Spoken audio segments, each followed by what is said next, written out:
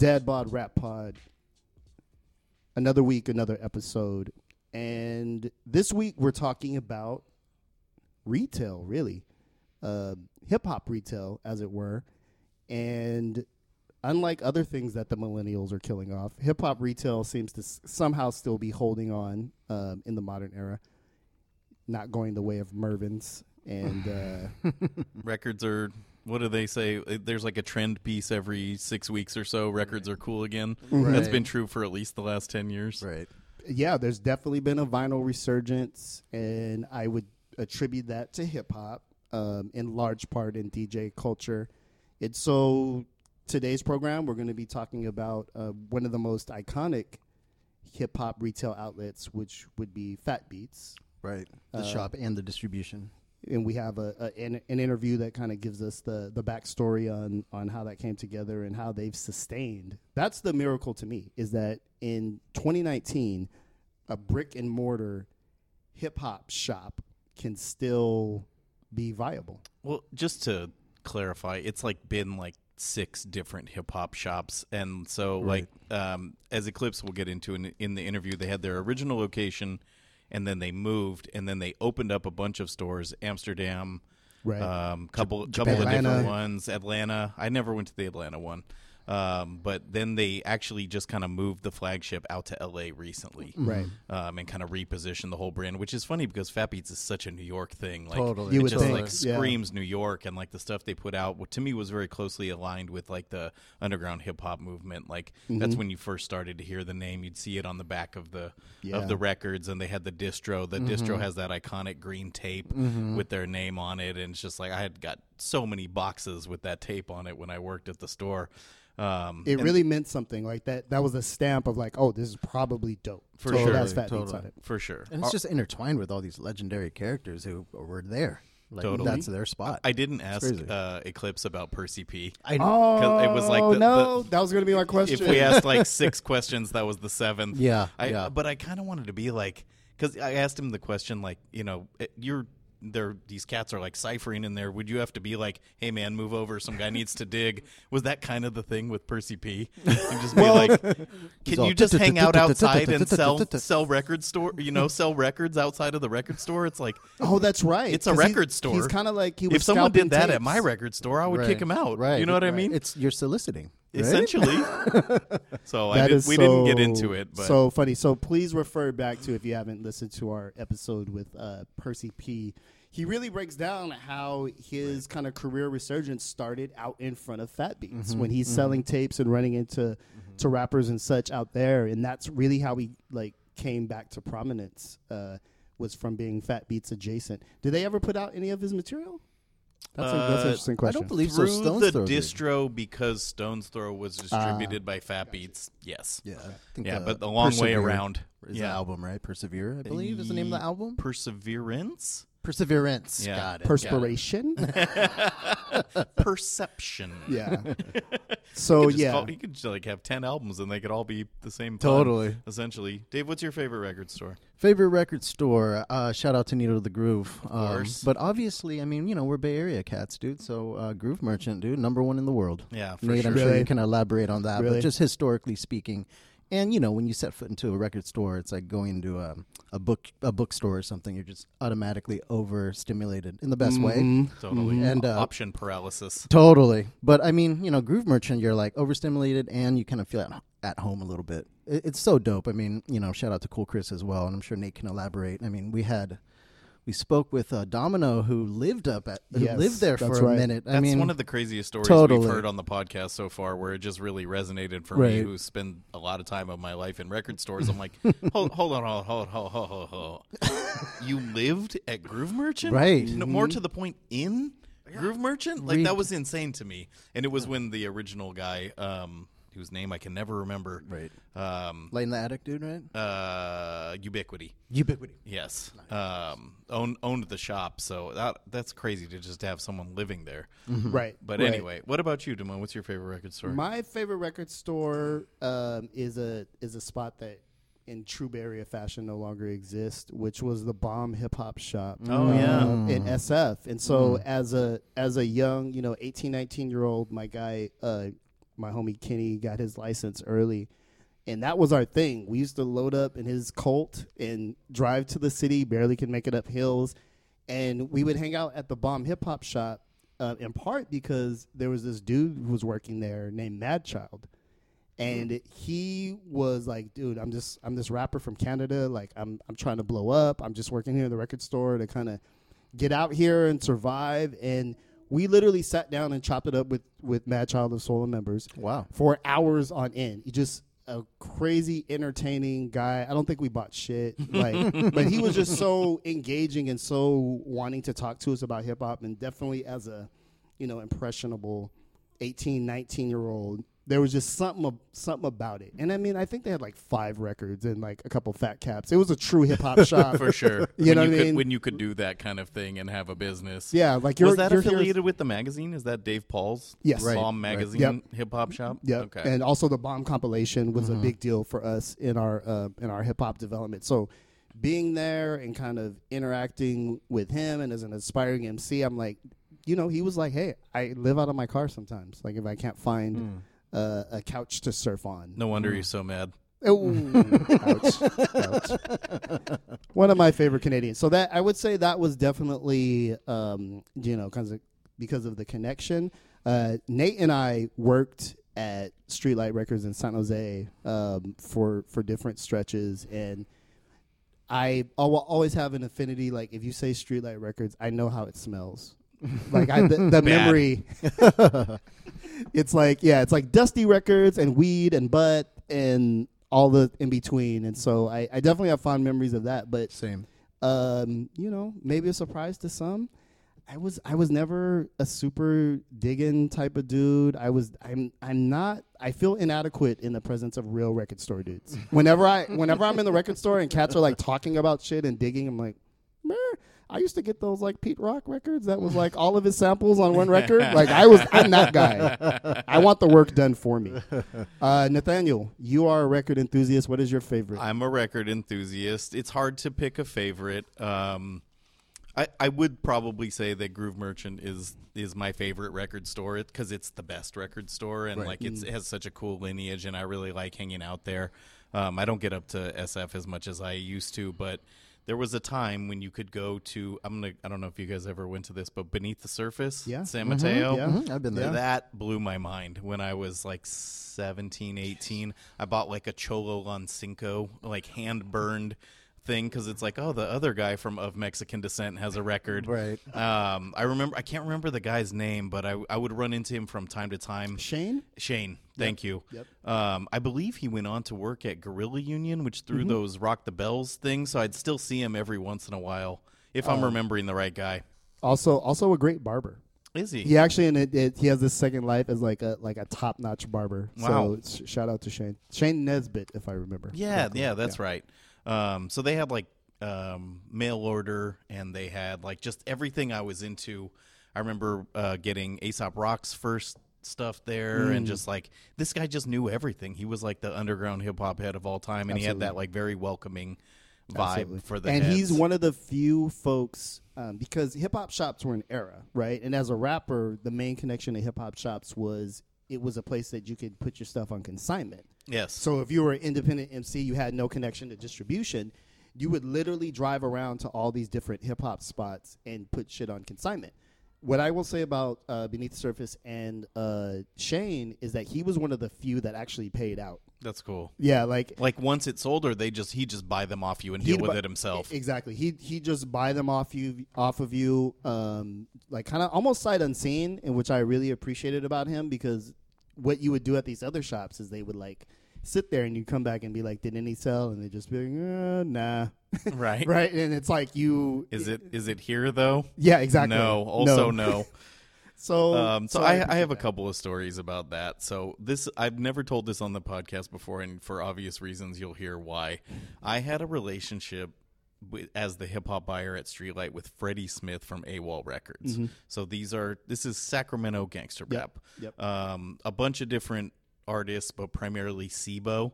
And I'm not going to tell all the details of the story, but for your protection. Yeah. One time he called me from jail. Nice. Yeah, it was one of the craziest days of my retail life. So we SIBO and like Marvelous and all that stuff like sold well for us. Like that we were a good account for them. I think probably like Dimples in Sacramento, which is a small chain in the Sacramento area, which I heard is closing. Yeah. Was probably like their main account, but like for the South Bay, us Rasputins, we were the spot. So he would come on his runs, and he was a very charming guy, like kind of that slightly menacing but funny, like cool dude energy. Right. And then the trips down would get a little bit more frequent, and I would just be like, nah, we're good. Nah, we haven't sold out a gas chamber. Like, we're fine on that. No, we really can't take any. He's like, but I drove all the way down here, and I'm like, yeah, but I didn't sell any, so Right. And then after a couple of those, one time he called from the county jail, dude, and I was scared. Like, I was like, I don't want to be involved in this. Was my main thought. I was just like, you're like, they taping. Yeah, I can't do anything for you, man. Like, we are good. Like, I don't know what you were expecting. Like, I think he was expecting me to like buy a box of SIBO CDs, and he would have someone drive them down, and I would write a check, and he would go back, because I don't know if you remember this at Streetlight. Over 50, you had to write a check. Yes. Everyone hated that. Yes. It's like you have to get a manager involved, and only certain people can sign the checks, and they would like only sell me 7 CDs at 7, so it would come out to $49 so that they didn't have to get the process. Check. Like it was just such like being a record buyer in that way was not only just with the customers at the buy counter, like you have to like appraise their CDs, and it's like you're judging such judgment their music stuff, and I fully was. But with the rap cats especially, it's like it's their business, but it's such small increments at a time, and it just it's too complicated, man. It's not worth it. Like for such a small hustle. Totally. It's just such you're weird. You just get involved with these weird people and their needs, and I'd literally go out to people's trunks and be looking through merchandise. So anyway, that's my Freddie Smith. That's dope. Story. I did not bail him out of jail by buying SIBO CDs. It was one of the weirdest days He's of my still life. there, bro. I'm like, I gotta go to lunch, dude. I can't handle this. Like, I have a college degree. What am I doing with my life? And then I don't. Do you know JDC? JDC Distribution. They have the Egyptian Lover catalog. Oh yes, amongst other records. Yep. They were the guys. They always had like a traveling salesman guy, and they would go literally out the trunk, like well into the 2010s. They might still do it. Yeah, really? the guys would like drive literally around out the trunk. Yeah. Sometimes it would be the head of the company. Sometimes he'd have a salesman. It'd always be kind of like a stoner dude. Sometimes it was Egyptian Lover himself. Like when he would come to the shows, he would always have his stuff ready to just like CDs, put on consignment or to CDs buy in out. the trunk. Records too. Okay, right. Which don't do well in car trunks, which I tried to express to them many times.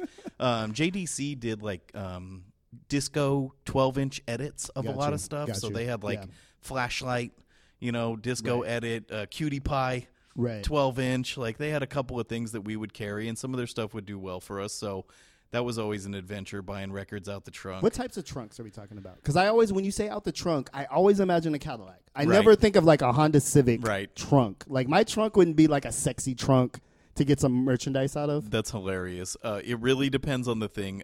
In a perfect world, it would be like an old cop car, like something from like Mannix or something, right? Like American muscle car model. Like a huge trunk, like a Regal. A late era sedan or something like that. Most likely it was a normal car. Well into my Streetlight tenure, I would have all the guys from Living Legends numbers in my phone, and they would always at least give me a heads up before they would come by, which was really helpful. But like Eli was hella cool. Like we would chop it for a minute. His CDs sold, and he would come by. Sunspot Jones, little bit rude, but like he knew who he was, and he just wanted to get the transaction over with. It wasn't that cool. Right. Who's the other guy? Lucky. Lucky was cool. He was hella cool. Yeah. He was like he seemed fun. You know what I mean? The other guy just seemed angry. The Grouch, before he moved to Hawaii, would come down a couple times. It was like they had distro through like City Hall or something, which would have like all the Mac Dre and all the like kind of like more like gutter bay shit. Sure. But they still would prefer to do it themselves. It's like cut out the middleman. Well, Living Legends in particular, really overlaps with my kind of coming of age as a rapper in the Bay Area. And they are the trailblazers of that scene, of the independent, take your product to every store. They kind of almost invented that type of hustle. Right. And I think Mystic Journeyman, Sunspot Jones are like, you were like the progenitors of that. They used to put out a little zine, Unsigned and Hella Broke. Like they had little like really, really low budget concerts in Oakland and such. And so they really kind of made like that underground, I would say like consignment chic. Like you you weren't a real MC if you weren't like hustling your tapes and CDs amongst all these little hip hop shops. And for a time there were a number of shops. Like we had Elements was a shop in San Jose. You had record stores like Star Records that would still carry a consignment. That's another San Jose shop. And so there was like this network of spots all over the Bay Area that you could potentially, in theory, take your product to. And that was how you sold pre-internet. Right. And are you saying some would front on you? Like, oh my was it God. common for you to get like ripped off by these stores? Absolutely. The ones that were like hip-hop shop / smoke shop were the ones that were just, you weren't ever going to see your product or money ever again. So I did a couple of those. You know, like I said, Below the Surface always paid. You know, the savvy buyers after a while were like, we don't want too much independent hip hop material. There was a brief period where there was like a market for it.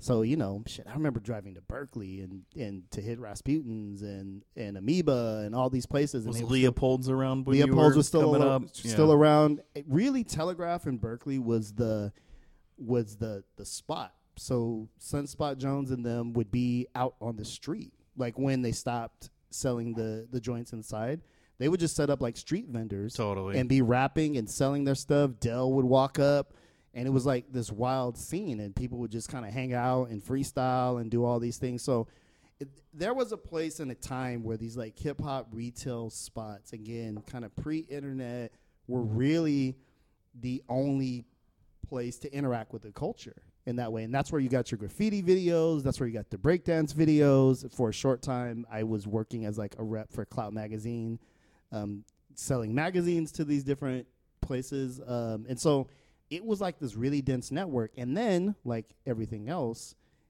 you know, places started closing. After the internet comes out, the whole model changes on how people interact with music. Online music comes, Napster, all that.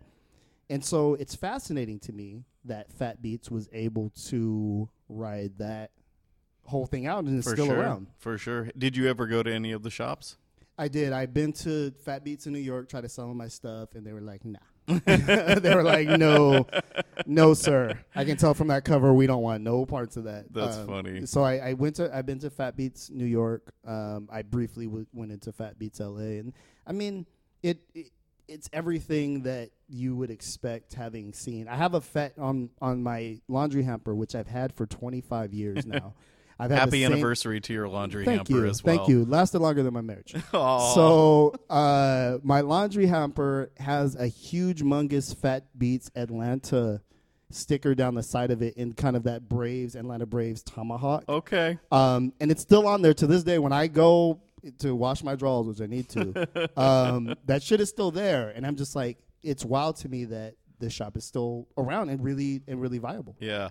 So I went to the LA when I spent a summer in LA. I went to the New York, which was kind of like, it had this feeling of like going to the Mecca kind of thing. Mm-hmm. But it's, as a record store, it was not an amazing record store. What it had was new rap.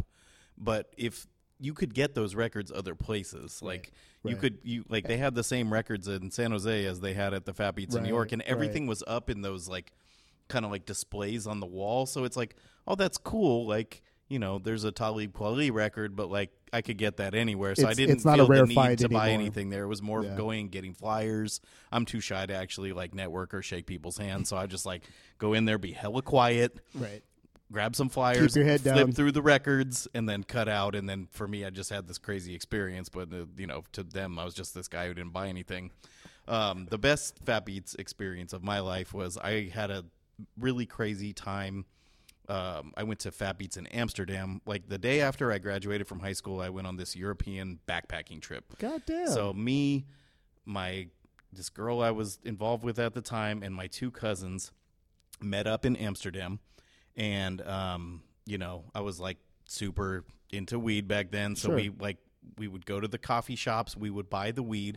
We had this amazing hotel room where there was 4 beds, and none of us really knew how to roll joints, and it was like a very joint-based society. So we would just get the weed, go back to our hotel room, and then practice rolling J's and That like is so see who could funny. like roll the best J. And like, so we Wow. did that, and we would like get enough for the day. And then we would go out to the coffee shops. We would smoke. We would go to the art So you museums and could stuff. bring your own into the coffee shop? Yeah. Okay, Well, I mean, you're interesting. supposed to buy it there, but I don't Who remember. knows? We were Right. like smoking in the park. Have you ever been there? No. Vondel Park is their central park, and we're Okay. like the only idiots like smoking in the park. That's like what we would do like in Golden Gate Park or something. So right. we're like taking our country, our customs there, Right. and everyone's just looking at us like morons. Ugly Americans. Exactly. There happened to be a Tibetan freedom concert, Sure. so we went. So to we're that. talking 98. Yeah, 99. 99. And yeah, it was like Alanis Morissette and Ben Harper. I thought the Beastie Boys were going to show up like the whole time we were there. Never There happened. was a Tom York solo set that was really cool, like well before he was known for doing that. Oh, really? Yeah, so that was cool. Urban Dance Squad played. That's probably like the worst show I've ever seen. I was just like, what the fuck is this CNC Music Factory European bullshit? Like, anyway. Some good Euro trash. Yeah, I was misinformed about what that concert was going to be like, but we were the only ones smoking in there. It was like in a Really? warehouse on kind of Okay. like the outskirts of Amsterdam. So they only smoke in the coffee shops. Yes, and in their Interesting. homes, which we didn't have a home. Like we would Got smoke you. in our hotel room, but it's like, it was a kind of a decent hotel. We weren't in Sure. a hostel or anything, so can't just be like, Blowing. hotboxing it. Yeah. Anyway, this is the good part of the story. I found out just by like, I guess how people found out about things back then, flyers or Yep. maybe very early internet, but I don't think we like went to an internet cafe. Not in 99. That Not at, while you're abroad. at Fat Beats Amsterdam, Company Flow was doing an in-store. Man, I know, it's crazy. listen. I know. So And this is fun. This is like Fun Crusher. they were promoting Little Johnny from the Hospital. Okay. And You're they right, were you're right. doing like European festival dates. Okay. So there was an upstairs and a downstairs. So I'm like the hip hop guy. And like my girlfriend at the time was kind of into it, and then my cousins have no clue. Right. So I'm like dragging everyone around on my little hip hop adventure. We go upstairs. I'm kind of flipping through records, and it's kind of the same thing. I'm like, these are great records, but I could get these records back home. I'm literally living out of a backpack for the Right. next 5 Right. weeks. Weed budget Yeah. is what it is. I don't yeah. want to carry around records for the next 5 weeks. So Yeah. I didn't buy anything, but we went downstairs and we're just like there. And Mr. Len is on the turntables and LP is holding a microphone and he's just like standing there. And so we're in this little basement that's much smaller than the room we're in now. Wow. And I'm just kind of like, okay, Who else was here there? we go. How was So, it a packed house or Not really. So there was a really funny moment that I'll remember for the rest of my life. And Big Just was there, right? He's the other rapper. And then LP goes, attention. I'm looking, if anyone can help me look out, there's a tall black guy that looks like PM Dawn, and we need him to start the show. And that was BMS. So That's dope. I know, That's it was dope. hilarious. And then he came down the stairs, and we're like as high as it is humanly possible Right. to be at this point. And he came downstairs, and he had those dreads kind of falling into his face, and he hella looked like PM Dawn, and we started cracking up. Oh my god. And then also Mr. Liff was there. Okay. And I had never seen or heard of Mr. Liff, but he kind of like made it known through his rhymes that he was from Boston. Yeah. So I always like kind of Yeah. kept an eye out Yeah. for Mr. Liff. And then when the guy, he came out and I was like, oh, Mr. Liff from Boston. Like, Right. So my cousin, Michelle, again, not a hip hop head, but like hella cool person, like likes good music, took pictures either with like a Polaroid I'm about to say with what? or a disposable camera. And I remember when we got home from the trip going through her pictures, and I wrote on the pictures like Mr. Liff, Boston MC, El Producto, producer, company that is flow. hilarious. Like to tell like an her investigation, who like you had them everyone on the was. wall taped up. Exactly, Right. like put some string. So they basically like cut up records and freestyled for like I want to say an hour. Right. And it was me, Melinda, my two cousins, and then like 15 Amsterdamian Right. backpack rap Right. hip hop heads. That was I it. didn't talk to any of them. Of course. Cut to like 2 hours later, we like have this great experience. I went up to LP afterwards and I was like, yo man, I came all the way out from the US to go to this. And he was like, you did? And I was like, no, I just happened to be here. But like it made sense in my head when I was about to start talking. Anyway, I'm a big fan. I love Vital Nerve. Right, like right, it's right. good to meet you. You guys are sick. Like, Right. you know, another thing about this trip was that I had made cassettes and brought like 20 cassettes to like spread the gospel of underground hip hop. Thanks, Nate. So there'd be like a Saya and Yeshua song and like an Arsonist song, and like I'm assuming no one knows about hip hop. Right. And I did end up giving out cassettes and kind of making friends. You know, the treasure I gave out was the tapes along the way. Anyway, a couple of hours later, after we've had lunch and we're like been to 3 more coffee shops, we saw all of them.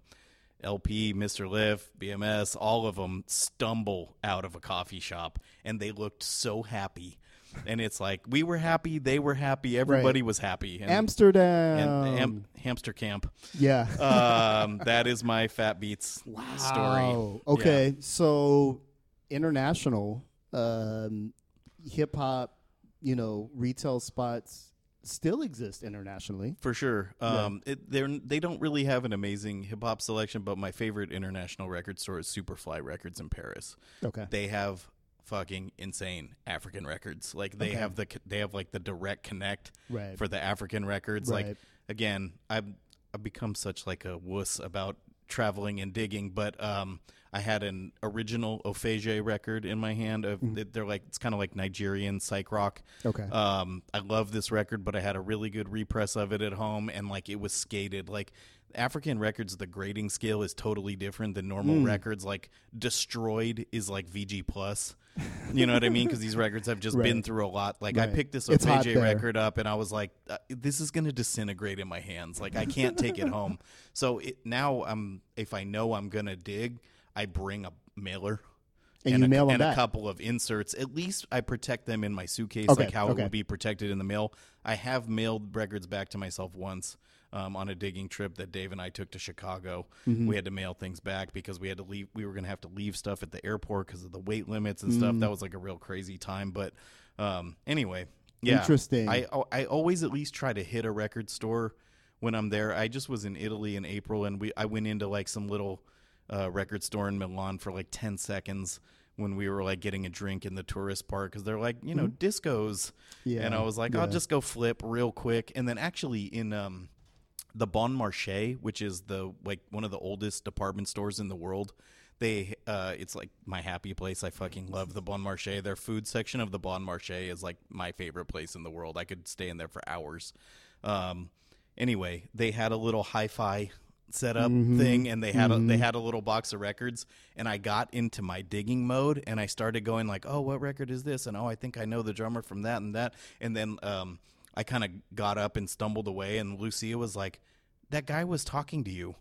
Like the salesman had been like trying to talk to me for like a couple of minutes, and I zoned out. You were so zoned that you Yeah, didn't even dude. understand. when I am looking for, when I get into that mode, it's No like shit. I'm just, that's what I'm paying attention to. Okay. So anyway, that's Jerk. kinda, He remembers that story a I different know, way. I know. It's like Mademoiselle. No, that's trying to make a joke. Monsieur Monsieur Dickhead. Jinx. So hip hop stores do still exist. Vinyl as a hot, sexy kind of consumer identifier of cool still exists, which is Urban funny to me. Outfitters record section. Urban Outfitters record section is a perfect example They'll of put this. stuff on like 60% off though.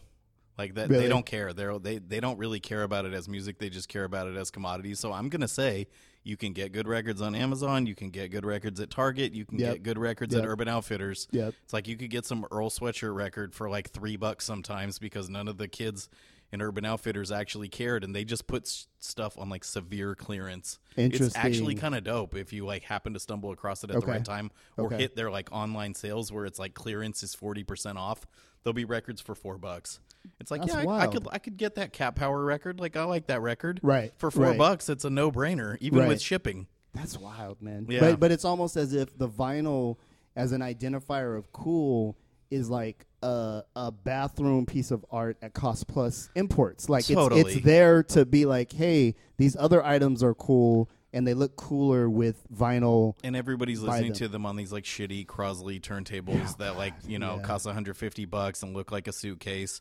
Yeah. And Yeah. have an unreplaceable needle, and there's like things about it that aren't good, but like honestly, more records in the world. You're and, for and it? they've totally. Yeah. And it's the funniest thing about it is there are a couple of cool people who collect records. Most of the people who collect records are fucking nerds, dude. Yeah. It's like that thing you think is making you look cool doesn't Yeah. necessarily. Well, I overheard, and this wasn't too long ago. I was in Rasputin's record store just to kind of be like, what is this about? Still, what does this do in 2019? So I was in there, and yeah, it was an insufferable group of guys going through like Brazilian records and being like, oh, I already have this, and oh, this repress from blah blah blah, and I'm just like, dude, you guys are never getting laid. Not with those this. are my people. Yeah, exactly. Um, People of Nate's tribe. So the last kind of thing I'll say about that is the thing that is bad about this vinyl resurgence is new records cost like $36. Stupid. It's dumb. So all records are expensive now. Yep. Like I'm really glad I got involved in records at a time where not everything was insane. Like I used to think a $40 record was like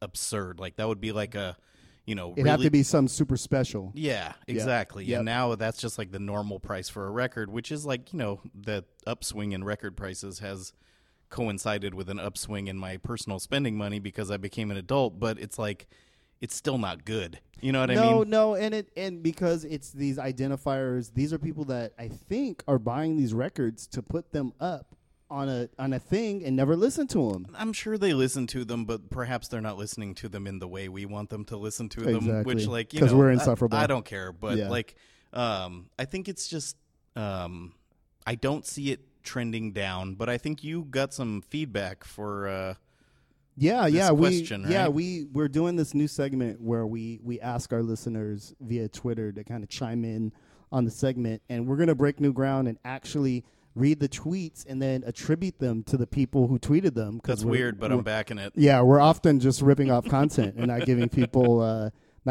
their props. So the question that I put out on Twitter earlier today was, will record stores be around in 20 years? So that was the question. Will record stores be around in 20 years? Let's start with you, Nate. What do you think? Of course. Yeah, Yeah? absolutely. Yeah. This wave could last 20 years. Like Really? they were supposed to have died in this, 80s. They were supposed to have died in they the never early do. 2000s. Yeah. They never do. They always keep coming back. Listening to records is the best way to listen to music, like in terms of a physical artifact. So it's just that's not going anywhere. And then you have, your kind of hardcore record collecting people, and then some of these people, like the kids you're talking about, who just want to like put a Taylor Swift record up in their bathroom, will get the bug. Yeah. Like, it happens to It'll come everyone. back. It'll come back. I think in part because unlike some of these other formats, the physical aspect of a record, it's the coolest format to pick up and like kind of hold in your hand. It's large, but it's thin. It's hard, but somehow malleable. Like, vinyl. Very malleable. Yeah, especially in your trunk. Okay, so I put that question out because, I'm definitely one of these people. One of my favorite restaurants is closing at the end of the month in Japantown. And I was there, and I'm like, every retail thing dies. Like, there's Suguru? always... Yeah. We went for our last Yeah. our last Kinda, meal. and I kind of looked at the server, and she kind of looked at me like, yeah, this is it, bro. It was hella busy when we went. Yeah. I think everybody was there Yeah, talking they're like, having their oh. death knell. So kind of sad, but if you live in the Bay Area, you just become accustomed to it. My favorite Vietnamese coffee spot, the last time I walked out of there like 3 or 4 weeks ago, I guess I said goodbye instead of just bye. And when I went back yesterday, the lady was like, "Oh, I thought you moved out of the area," because when people say goodbye, it usually means they're leaving the Bay Area. I was like, I want to cry right now. Also, give me a know. large. So retail trends are kind of like wild. These different ones kind of fold and things come on. But when asked this question, our timeline was pretty unanimous in this, and kind of agreeing with you, Nate, that they're going to be around. I'll start by reading a tweet from Young Old Head. not to be confused with old head. And this person's response, because I guess I shouldn't gender them, this person's response was, yes, they're the new cool thing for hipsters to like. They may not have the same broad appeal that they once had, but the people that frequent them will be much more invested in their success. Record stores and vinyl as a medium has traded breadth for fan base and depth. Okay. Thank you for your thoughtful response, young old head. Who is this person? Y'all Twitter names are kind of difficult just to be saying. Okay, this is here's a pro tip.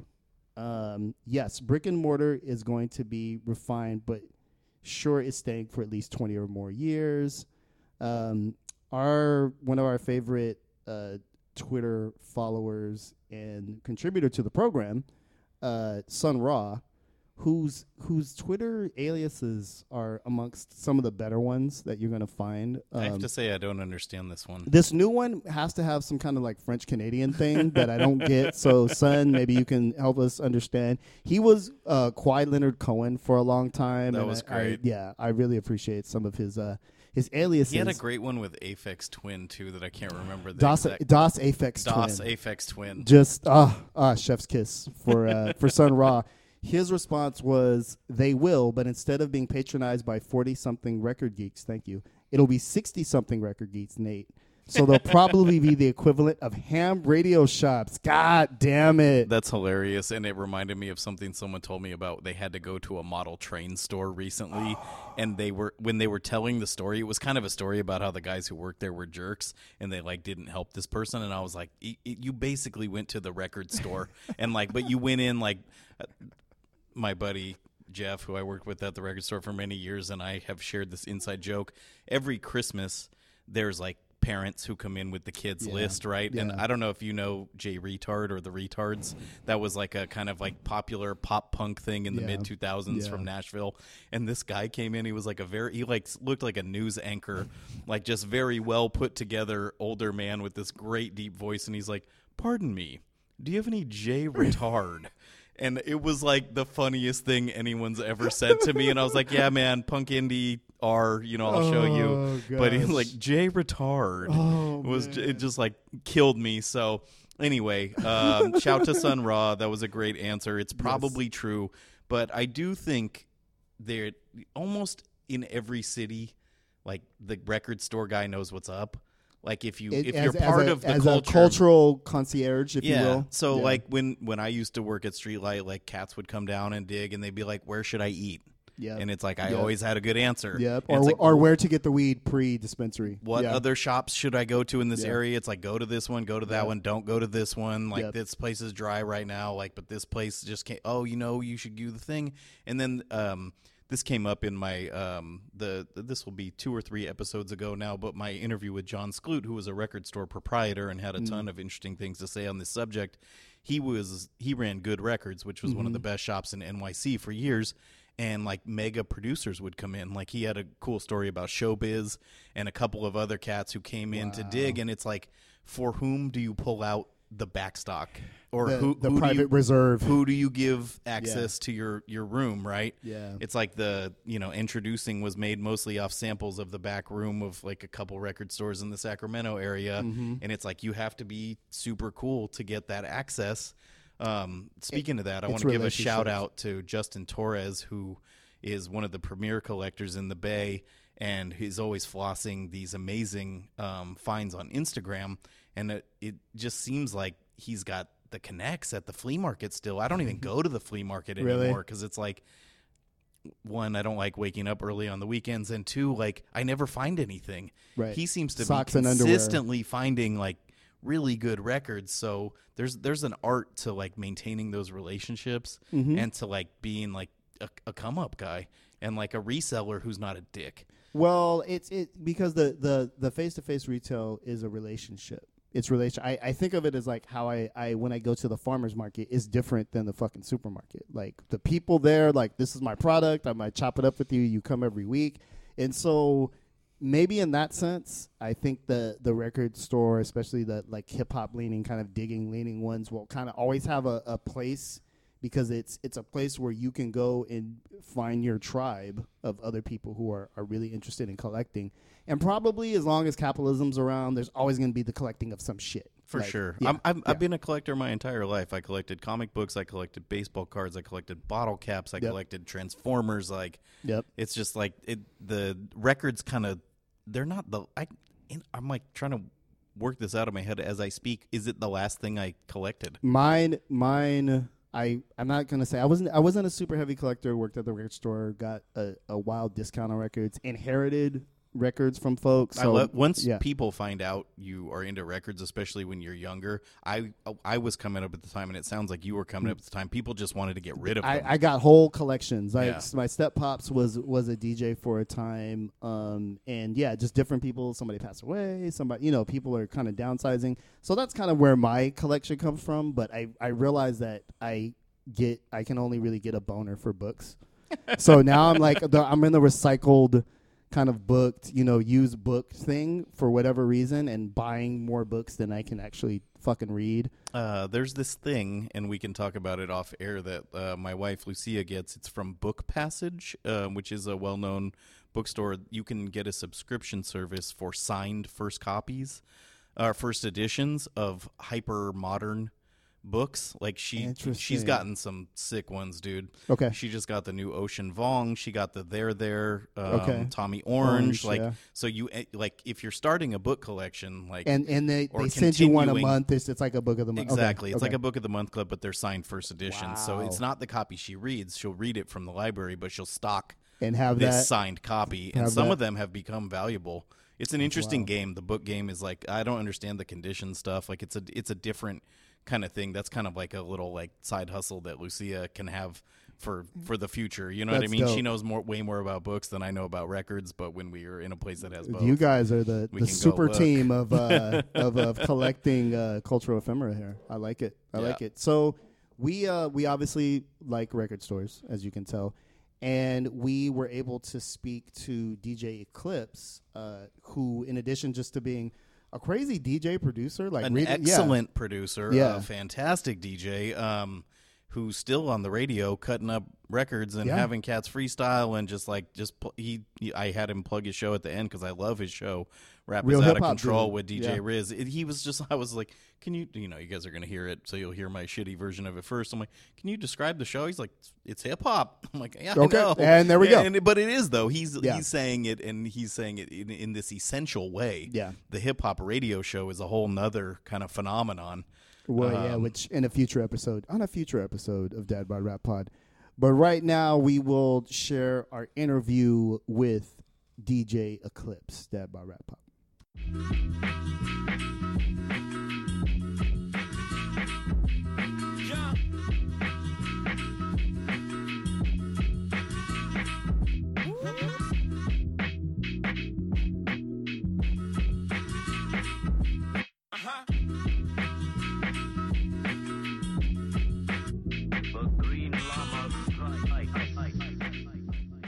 Dad Bod Rap Pod. We are here with DJ Eclipse. Let's dive into your history a little bit. I'd like to talk a little bit about your history with Third Base. For those who don't know, can you talk a little bit about that? Sure. Search was actually the person that I met that was my conduit into even getting back up north. I met Search. I was living down in Columbia, South Carolina at the time. I was working at this record store called Sounds Familiar, and Search was on a promo retail tour, hitting up different markets, getting ready to promote his solo album, Return of the Product. So he came through the store. I knew he was, coming through. It was scheduled, and so when he came through, I name dropped T-Ray. Todd Ray, because me and Todd were already friends and were working together in Columbia, South Carolina before T-Ray had went up north to start working on music again. So T-Ray had produced basically half of Search's solo album. So I mentioned T-Ray to Search. Search is like, oh yeah, Todd, of course. He did the album, and we started talking. I told him that me and T had been doing beats together, so he wanted to hear some of my stuff. So I let him hear a bunch of my beats, and we just clicked. And so, from that point on, he was just like, why don't you come up to New York with me?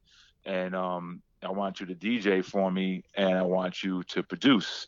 So I was like, cool. So, I took the opportunity, and I started traveling with him, doing shows along with DJ Riz, because he had Search wanted two DJs. And we started doing shows and promoting the solo album. And then, we had started working on what was going to be the follow-up solo album from Search. And that was kind of like the beginning of me coming to New York and just kind of getting my feet wet. Okay. What were your first impressions of New York? And then let's transition to a little bit about your years at Wild Pitch as well. Sure. Well, for me, I'm from Providence, Rhode Island. So I left to go down to South Carolina, and the difference between South Carolina and Rhode Island was drastic. And so once I was kind of old enough to get out of the South, I was already taking trips up to New York from about 88. So I'd go up as often as I could and just go shopping, go to record stores and stuff like that. So once me and Search connected, which was around probably like 91, 92, once I went back up, there and was stationed there, it was familiar because I'd already been taking trips there. It was also, obviously it was a lot busier than Rhode Island, but it was still the North. You know what I'm saying? It was still Rhode Island and New York were a lot more similar than, let's say, South Carolina and New York or South Carolina and Rhode Island. So I was just happy to be back up north, and being with Search allowed me to kind of meet a lot of people right off the bat, and connect with a lot of cool people. So it was definitely overwhelming in terms of just the atmosphere. I think back now to a lot of the things that I did when I first got here, and it's like almost like it's hard to pinpoint where they were. I remember going to a party when I first came to New York, and now I realize that party was Soul Kitchen, which happened at SOB's. But like, as funny as much as I know SOB's like the back of my hand now, I didn't know it, at all back then. So it took me a while to realize when I think back that, that was the place that I had went to see that party. So it took me a while to get familiar with everything, the train system, of course, all that stuff. But then, once I kind of got settled, I started, making my mark. From DJing with Search and producing to then through Search and Riz meeting Stretch and Bobbito, and becoming cool with Stretch, and that allowed me to fill in for him when he started getting busy and couldn't do his own radio show. So that was the next big thing for me after Search, was actually filling in for Stretch, because it happened, pretty frequently. And so that helped me get my name out throughout New York, and get as a DJ and all that stuff. So that helped with that. And then the next thing would have been when Search decided that he was slowing down from being an artist and then wanting to do more of the executive thing. He took the job at Wild Pitch as like a VP over there. And being that, we were all in tow, he told Stu, he's like, yo, I got this guy who's great. He's good at anything you want to give him. So basically they had a retail job opening up at Wild Pitch. And so I met with Stu Fine a couple times, actually, and and he liked me enough to give me a shot, and so I came on at Wild Pitch as the national director of retail promotion. Oh, right on. Mm-hmm. Can you tell us about some of the artists that were on the label at the time, and if you have any stories? Kind of, we have a pretty hardcore hip hop audience, so nothing too obscure. Yeah. There's at that time, Main Source was there, but it was the new rendition of Main Source with Mikey D as the front man. Lodge Pro had already, made his way out. And so that record, we were like, that record I think actually had just come out when we were kind of coming into the offices. So we were like working it, but it was already kind of done. And then what else was going on at that time? There was the two biggest things that we worked while I was there was the Coup album, Genocide and Juice, and then also the OC Word Life album. So now, before I kind of get into the OC part, the Coup obviously was already there at Wild Pitch. They had already put out stuff before. So really, honestly, when we kind of came in, it was the Main Source project, the Coup, and Entice. Those were like the things that were already there when we walked in. And then what we did was we brought to the table a bunch of other artists. And so Search brought OC. Um, I had brought in this group called TND, which was Tony and Dave, that ended up becoming All Natural from Chicago. Oh wow.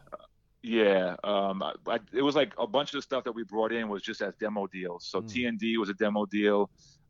We brought in C Style, who was part of Total Pack, which was like a crazy underground, NYC group that was always on Stretch and Bobbito. We brought him in. So there was C Style, there was TND. Search brought in Jesse West to do some stuff, and we also had. Who else was there? There was there was these kids from Tacoma, Washington called Foul Play. We brought them in, and Swinging Bamboo we brought in as well.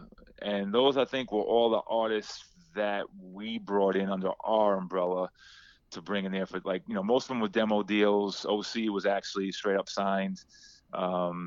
And also I was also, curious about some of the past artists that were there. So I was bugging Stu about Chill Rob G, I was like, what's been going on with Rob? And he was like, he's like, Robbie's a good guy. He's like, he always hits me up and sends me some stuff, but I don't know, I'm just not quite sure. And, so he kind of gave me his info. So I hit Rob up and I was just like, what are you working on? Let me know. And so I started kind of hanging with him for a minute and was getting new joints produced from 45 King and Lil Louis Vega for his projects to kind of see if he was going to make it back out. So those were things that we were working on at the time. And then the OC was the next big thing to come out, and so we were working that. And then it was during kind of that time when there was a problem with Main Source. They weren't happy with being at the label, and so they wanted off. And Stu ended up ultimately giving them, off the label. And mind you, this is also coming after the UMCs did the same thing about wanting off the label. That was done before we even got there. So they were already off the label. So a lot of the acts that were already at Wild Pitch were starting to leave. And so we were bringing in new talent. But unfortunately, at the same time, their parent company, EMI, was like, okay, all your big names are leaving. And so they were they weren't happy with, keeping the checks coming with all this new talent. And so they kind of I guess gave Stu the ultimatum of well, if you're going to keep doing, if you're losing all these acts, then we're not going to be able to keep distributing you. And so Stu was he didn't want to go back to being an independent. So he decided just to close up shop, which was summer of '95. So I think I was there a year and a half right up until the point of closing. Crazy. I would love to hear those all natural demos someday. Can we kind of move forward in time a little bit and talk about Fat Beats and how you got involved with that? Yeah. Well, it kind of goes right where we left off. So summer of '95 is June of '95 is when Wild Pitch closed. Right around that time, shortly before. No, I'm sorry, not around that time. Let's go back a year. Summer of '94, I receive a fax that says, new hip hop store, vinyl store opening up, 9th Street between 1st and 2nd, and it just the flyer was just it was just a hip hop looking flyer. And it was just something about it that was I have to go check this out. I mean, it was also my job, but it was just I just wanted to see what it was about. So I grabbed Search and we went there for the grand opening, and we walked downstairs into this little basement shop, and they didn't even have the records on the wall yet. They had graph writers in there still putting up pieces. Wow. There was a DJ spinning.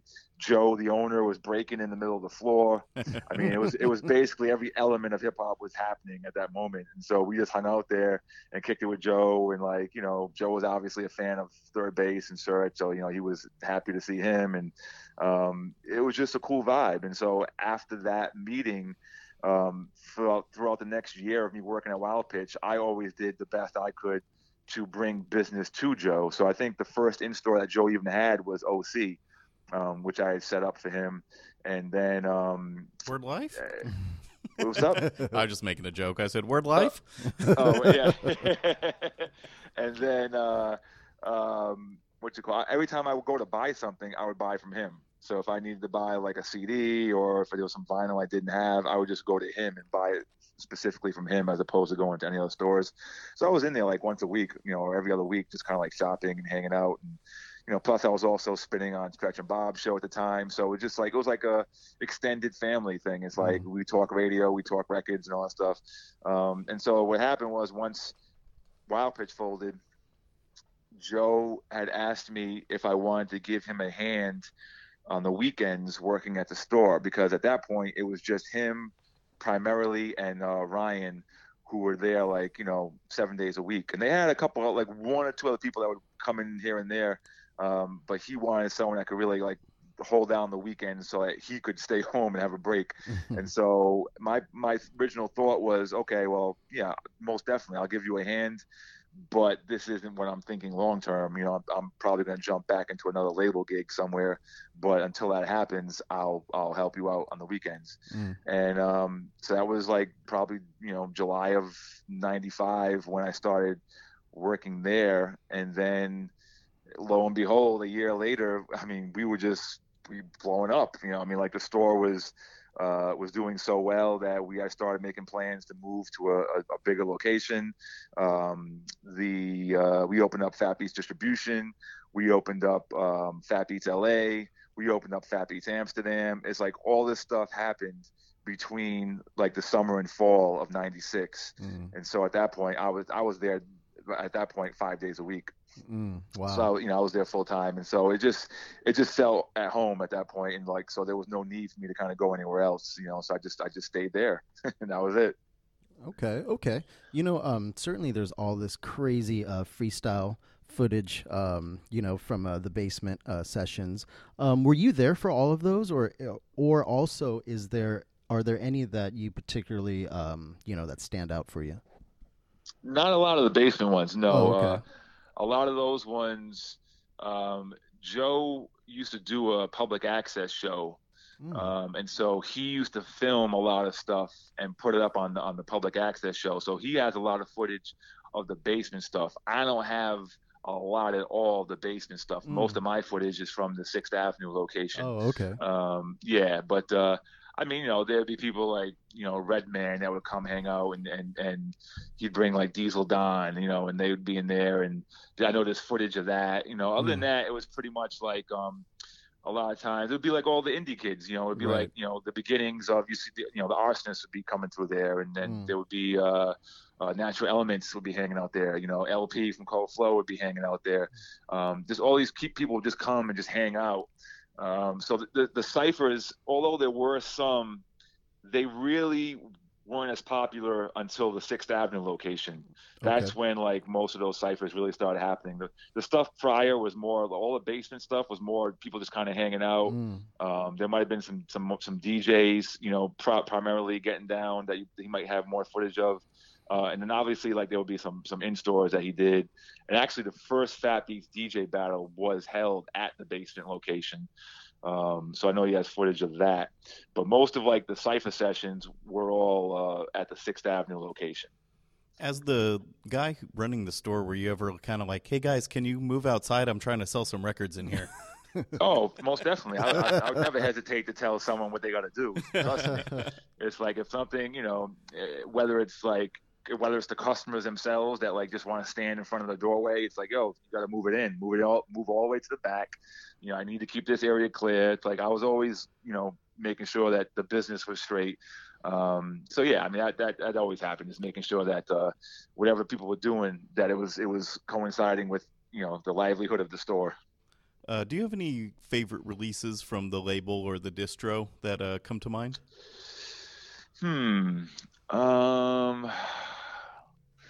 Wow.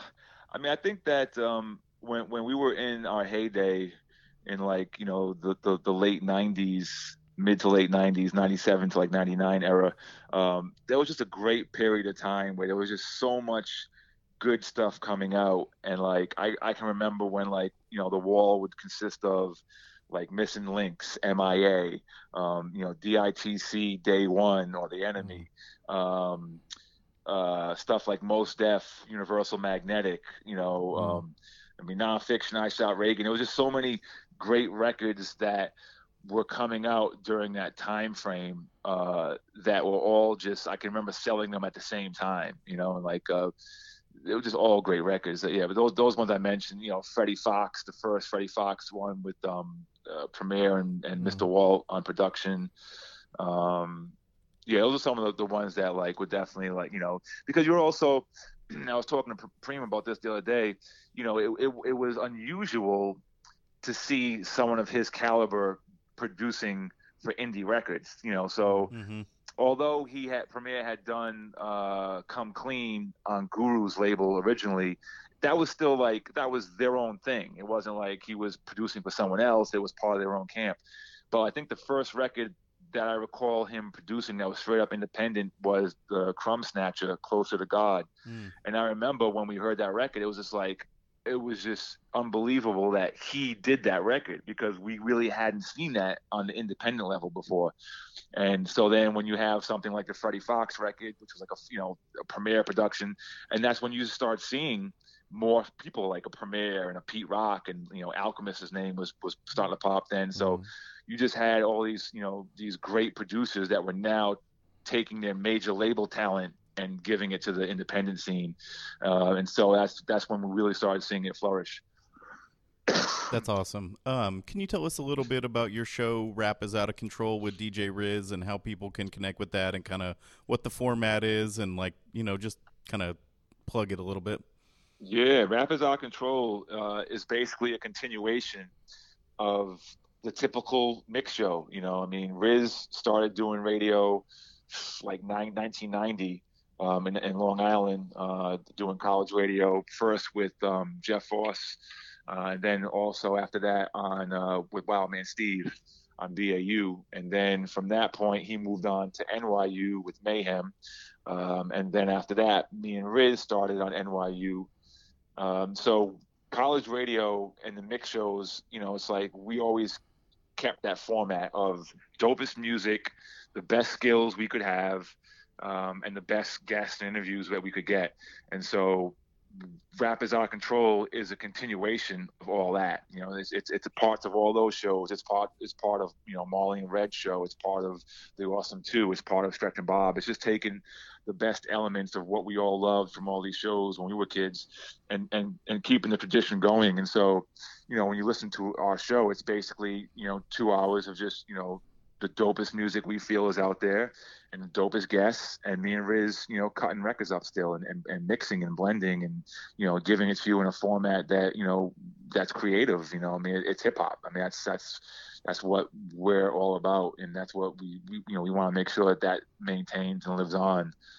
So we do our best to make sure that people can check us out every Sunday night, 10 to 12 on Shade 45 on Sirius XM for Rap is Out of Control. Nice. All right, man. Well, you know what? You've had a crazy long history, and, I've had your hands in many awesome projects. We just want to thank you for your time, man. DJ Eclipse. Thank you, guys. Yeah, congratulations on 25 years of Fat Beats. And Yeah. I try to listen to Rap is Out of Control every Sunday. I love what you guys do. Thank you. Appreciate that. All right, take it easy, man. Peace. All right, fellas. Peace.